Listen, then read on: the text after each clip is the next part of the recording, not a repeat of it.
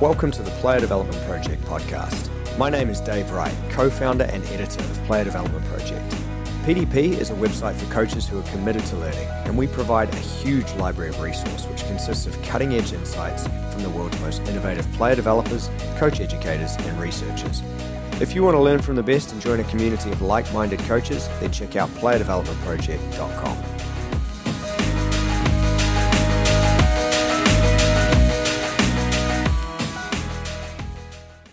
Hi everyone, welcome to another PDP monthly wrap. Really pleased to be joined once again by PDP technical advisor Dan Wright. Dan, how are you, mate?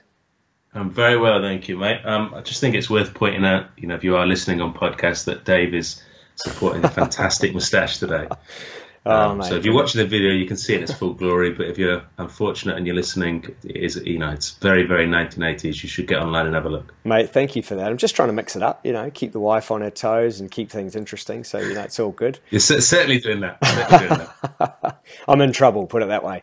Look, great to be back for another wrap. And a lot of fantastic content came out in March from a range of contributors. So we're going to sort of go through and review that, revisit some of the clips as well. And obviously the purpose of that is just to show some of the members' content for those who haven't joined up to the website yet and recap what we've been delivering. So last month we published a masterclass discussion with Matt DePledge, who's a former Southampton Academy sports science expert who's now at British Tennis. We also published a couple of blogs, a research review, had a fantastic session plan from you, and we're going to review some of that. So we'll start with the masterclass, and I know you know Matt DePledge very well. He's a leading sports scientist, formerly worked for Saints, and as I said, is now at British Tennis. So let's check out a clip from Matt discussing biobanding. This sort of segues nicely into the next question around biobanding, and this is a pretty hot topic and I guess a relatively new approach in terms of how we can deal with that relative age effect and those very varied kind of growth stages. I mean, what are the benefits, what are some of the risks, and how do we implement this as opposed to just lining kids up on a physical level? I mean, there's a lot to consider here. So what advice would you have around, this sort of approach for clubs and coaches? Sure, there is. It's kind of a hot topic at the minute, isn't it? And there's a lot on social media you see. It's kind of a Marmite thing. It's a love or a hate between people. But I think it's important to see that biobanding, it should be seen as one tool of development rather than the development tool of our young athletes. And as you sort of touched upon, it really does fit in sort of the four corner model that it's physical, technical, psychological. You've got to take into account when biobanding. I guess to put a few myths to bed, biobanding itself is not about lining your kids up from tallest to shortest and then splitting them. It's not that at all. Believe it or not, I was an early maturer, but sort of stopped growing at 5'5". So it's going to be no point in me just playing against small kids, because actually me coming up against tall kids is what's going to happen throughout my career as such. So biobanding, and it's easy to look at online. It's done via a method called the Camis-Roach method, which is calculators online. And it basically allows us, if you've got the parental height and the kids' heights, to work out their predicted adult height. And it's proven to be accurate within a couple of inches. And then from there, you can work backwards and say, well, if little Johnny's predicted X amount, I know currently at his current height, he's at 85% of his predicted height. You can then group him amongst other children of the same 85% or a couple of percentile bandings. And that, in effect, broadly speaking, is sort of what biobanding is. So you'll still have taller kids against smaller kids and vice versa. It's based on where you are in terms of your total height, your growth potential, rather than just tallest to smallest. So that's how it's done. I think, it's got to be viewed as a development tool for all maturity levels. For example, an early maturer who dominates through almost false physicality through being an early might really benefit from playing in his biobanding rather than his age group, because he might have to develop the tactical and technical skills because the physicality is taken away from him for a period. Likewise, the later maturer playing down might suddenly be able to beat a man more often rather than be caught up by the kid that's grown up physically early and can actually start putting maybe more end product in their games. They might not be in a late mature at that stage of development. However, if they're not, psychologically robust enough to do the step up, or, actually don't have the tactical and technical skills that the coach feels would allow them to progress through biobanding, then it doesn't have to be used. It shouldn't be used. It really is one development tool to help us analyze and assess and help children of various stages of maturation progress. Yeah, I love the fact that you've cited the psych corner there, and it's such a nice way to tie the physical and psych corners as such together, by considering, is a player mature enough mentally to be able to cope with the challenge? And sometimes it's a case of dipping kids in and out for a few weeks and seeing how they can go when they're stretched, and perhaps bringing them back into that safer environment with friends in similar age groups. So really key point for me out of that. Some great advice there. So Dan, some really interesting insights there on biobanding from Matt. I mean, the discussion was a lot longer and it was a fantastic interview with Matt. What were some of the key takeaways for you? Yeah, I think Matt's somebody who's an expert in this field and very much interested in growth and maturation. So I think that aligns with a lot of the messages we have here at Player Development Project. So, that non-linear journey and what it looks like at different ages and stages. So, is your best player at 14, 15 the best player, or is he just the most physically developed?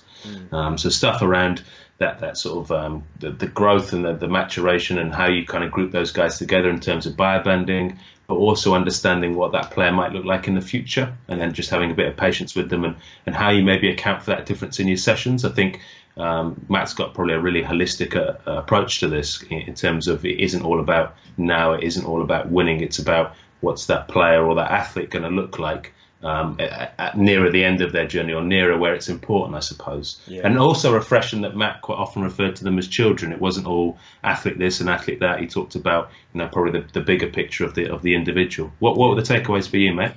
No, look, agree with those. I think the key one for me, particularly in the clip, was just balancing the physical with the psychological and social. And you've got a guy there who's obviously actively involved and very qualified in sports science. And sports science can often get a bad reputation if it's, cone-driven or numbers-driven or statistical.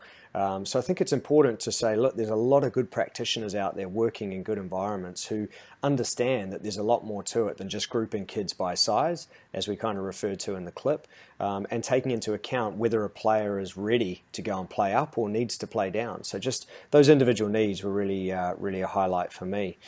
So in terms of the next content, we're going to go over to the blogs, and we had a couple of great blogs, one of which was written by you, Dan. And that's what we're going to do, is actually show a clip from that blog just to give some context as to what it was about. So this article was a really excellent read. It was around Steve Kerr and what coaches can learn from him. Thousands of people have read it already. It's gone really well on social media. And would you like to provide a little bit of context on the clip just before we discuss it? I'll try, yeah. So what I tried to do was put sort of two videos into the blog. So there was examples of Steve Kerr working with his players. So the first clip, the one we're going to listen to, is an interaction with Steph Curry. So it's in a break, and he's talking to Curry about probably his performance in the game, and some of the outcomes and some of the processes. Excellent. Well, let's head over to that clip now. Here's what I'm going to show you. That's your shooting totals. That's your plus minus. All right, so it's not always tied together. You're doing great stuff out there. The tempo is so different when you're out there. Everything you generate for us is so positive. It shows up here, not always there, but it always shows up here. You're doing great. Carry on, my son. So Dan, a really nice clip from Steve Kerr there, and obviously somebody you've studied at length and put a fantastic article together. What were some of the key points for you from that clip? Yeah, so in this clip, I think Kerr was showing sort of the power of one-to-one coaching. So he was talking to Steph Curry, who's probably one of the best players in the NBA, probably the best player on the team, and talking about his impact in the team. So maybe he was struggling to sink some of those shots in that moment, but he was saying, your interactions with the players, and when you play, all these positive numbers are going up. So I was really interested in kind of the personalized touch, and then kind of focusing on the process, which has been a common theme of some of the things we've discussed here. So not all about how many points have you scored, but more like what are you doing to help the team. And then just as he leaves, and just as he's about to sort of re-enter the court, just the coaching from a positive, just focusing on all the good things rather than the bad things. And then the blog went on to show an interaction where the coach actually handed over the team talks to the players. So they had the whiteboard, and they were talking about what they were going to do in terms of running their play. So it was kind of a blog that sort of smashed together two video clips, and then talked about how that, what was the sort of the logic behind that, and maybe some of the research behind that was helping the players perform and helping the players get better. What were your sort of takeaways from this one, mate? Look, I think it's just the fact that you've got somebody there at the performance end of sport, the highest level, demonstrating empathy, but also taking that individual approach. And I think there were a lot of people when this came out on social media, because obviously the clip went fairly viral, a lot of people seemed to be shocked who perhaps weren't in tune with the coaching scene or what's going on in youth development. But obviously you and I know, and many of the coaches out there know who are working in the industry will know that there's a lot of people going out with this kind of approach about, trying to help the individual or take an empathetic approach to their players. So it's really nice to see someone at the top end of the game, delivering this kind of approach and I guess putting it out there.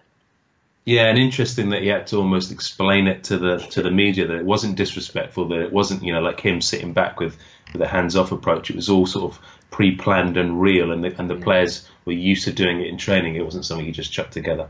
So moving on to the next blog. The next blog is by Mark Upton. Do you want to summarise this one? Yeah, look, Mark's obviously one of our sort of longest-serving contributors, arguably one of the best coach developers in the world, really, really informed guy. And he wrote an article around performance narratives. And I guess the key theme here in short is that at the top end of sports, similar to what we're referring to with the Golden State Warriors and Steve Kerr, there is this dominant narrative of performance and winning, and almost the same kind of line gets towed out, whether it's in press conferences or what we need to do or interviews and so on. And Mark just sort of put a really nice summary together about how there are alternatives. So I would recommend that anybody listening or watching does go and check that one out. A really nice piece of work from Mark there. Next bit on the list is the research review from Professor William Harper, obviously PDP professor over there in the States, put together a really nice review on how family financial investment impacts youth sport. So Dan, did you have any thoughts on this one before I sort of give mine? Yeah, I think the takeaways for me were how when parents are financially invested, I think all parents are emotionally invested, but when they become financially invested, perhaps feeling that they've got an opinion and they've got a right to be involved in the process. So I think that's something that all coaches feel, whether you work grassroots and the parents are definitely involved, or whether you work in a more elite environment and the parents are maybe continually driving them to training or continue supporting them buying new boots or whatever. I think then the skill of the coaches is how do you include those parents but also keep a consistent message. What about for you, mate? Yeah, look, I think this is a real it's just an eye-opener, and again, whatever level you're working at, you're going to go through this, and I think being in the academy game, you've always got that anxiety or pressure around players being released, and obviously at grassroots level where there's a pay-to-play model, particularly in places like the US where this study was done, or even in Australia where fees for young players to play football can be exorbitantly high. It's important to understand that that's going to come with pressure, and parents feeling like they've got a right to coach or say or be in charge can be a result of that investment. So it's something that I think as coaches we need to be aware of, but of course this is just part of managing or understanding the complexity of the environments we work in, and really a lesson in dealing with people. So highly recommend that the listeners and viewers go over and check that review out from Bill. Once again, excellent work from him. And the last bit of content we're going to review is our session plan from last month. Now, this was a 2v2 practice, which I know you've used a lot and really enjoyed. So do you want to take us through a couple of key points from the session? Yeah, I think the session sort of came about because I was trying to find a realistic way of improving finishing. So finishing practices tend to be unopposed. They tend to involve, sort of mannequins or 5 feeds and you get 5 goes and left foot and right foot. And sometimes I think they lack a bit of realism, or the speed is not sort of going to transfer to the game. So I was trying to find a simple way to create 2v1s or 2v2 situations in and around the box. So players had to make those really quick decisions of whether to assist or score. And then I was kind of looking to get that repetition without repetition. So there was loads of finishes, there was loads of assists, but they all looked really different. So basically it's players working in pairs, attacking 2 defenders, sort of in that central strip, sort of the width of the box.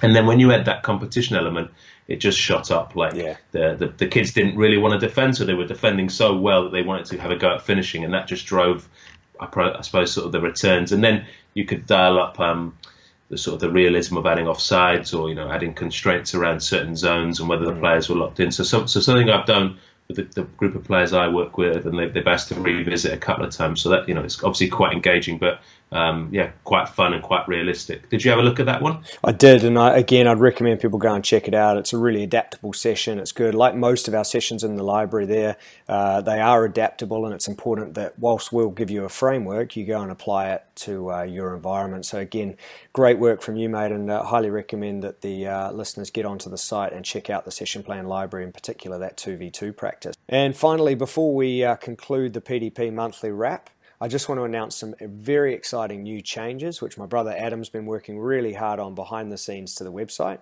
And this is to make the members' user experience even better. So those changes are now live, and when you sign into the members' dashboard, you can customize your own feed, similarly to things like Netflix, where you may be able to choose your own content, and you will start seeing more and more of the content of the categories that you would like to see.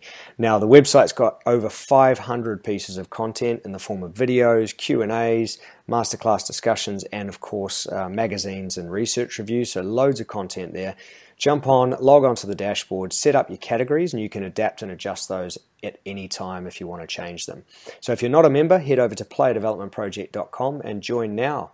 That pretty much concludes things, Dan. Thanks again for your time.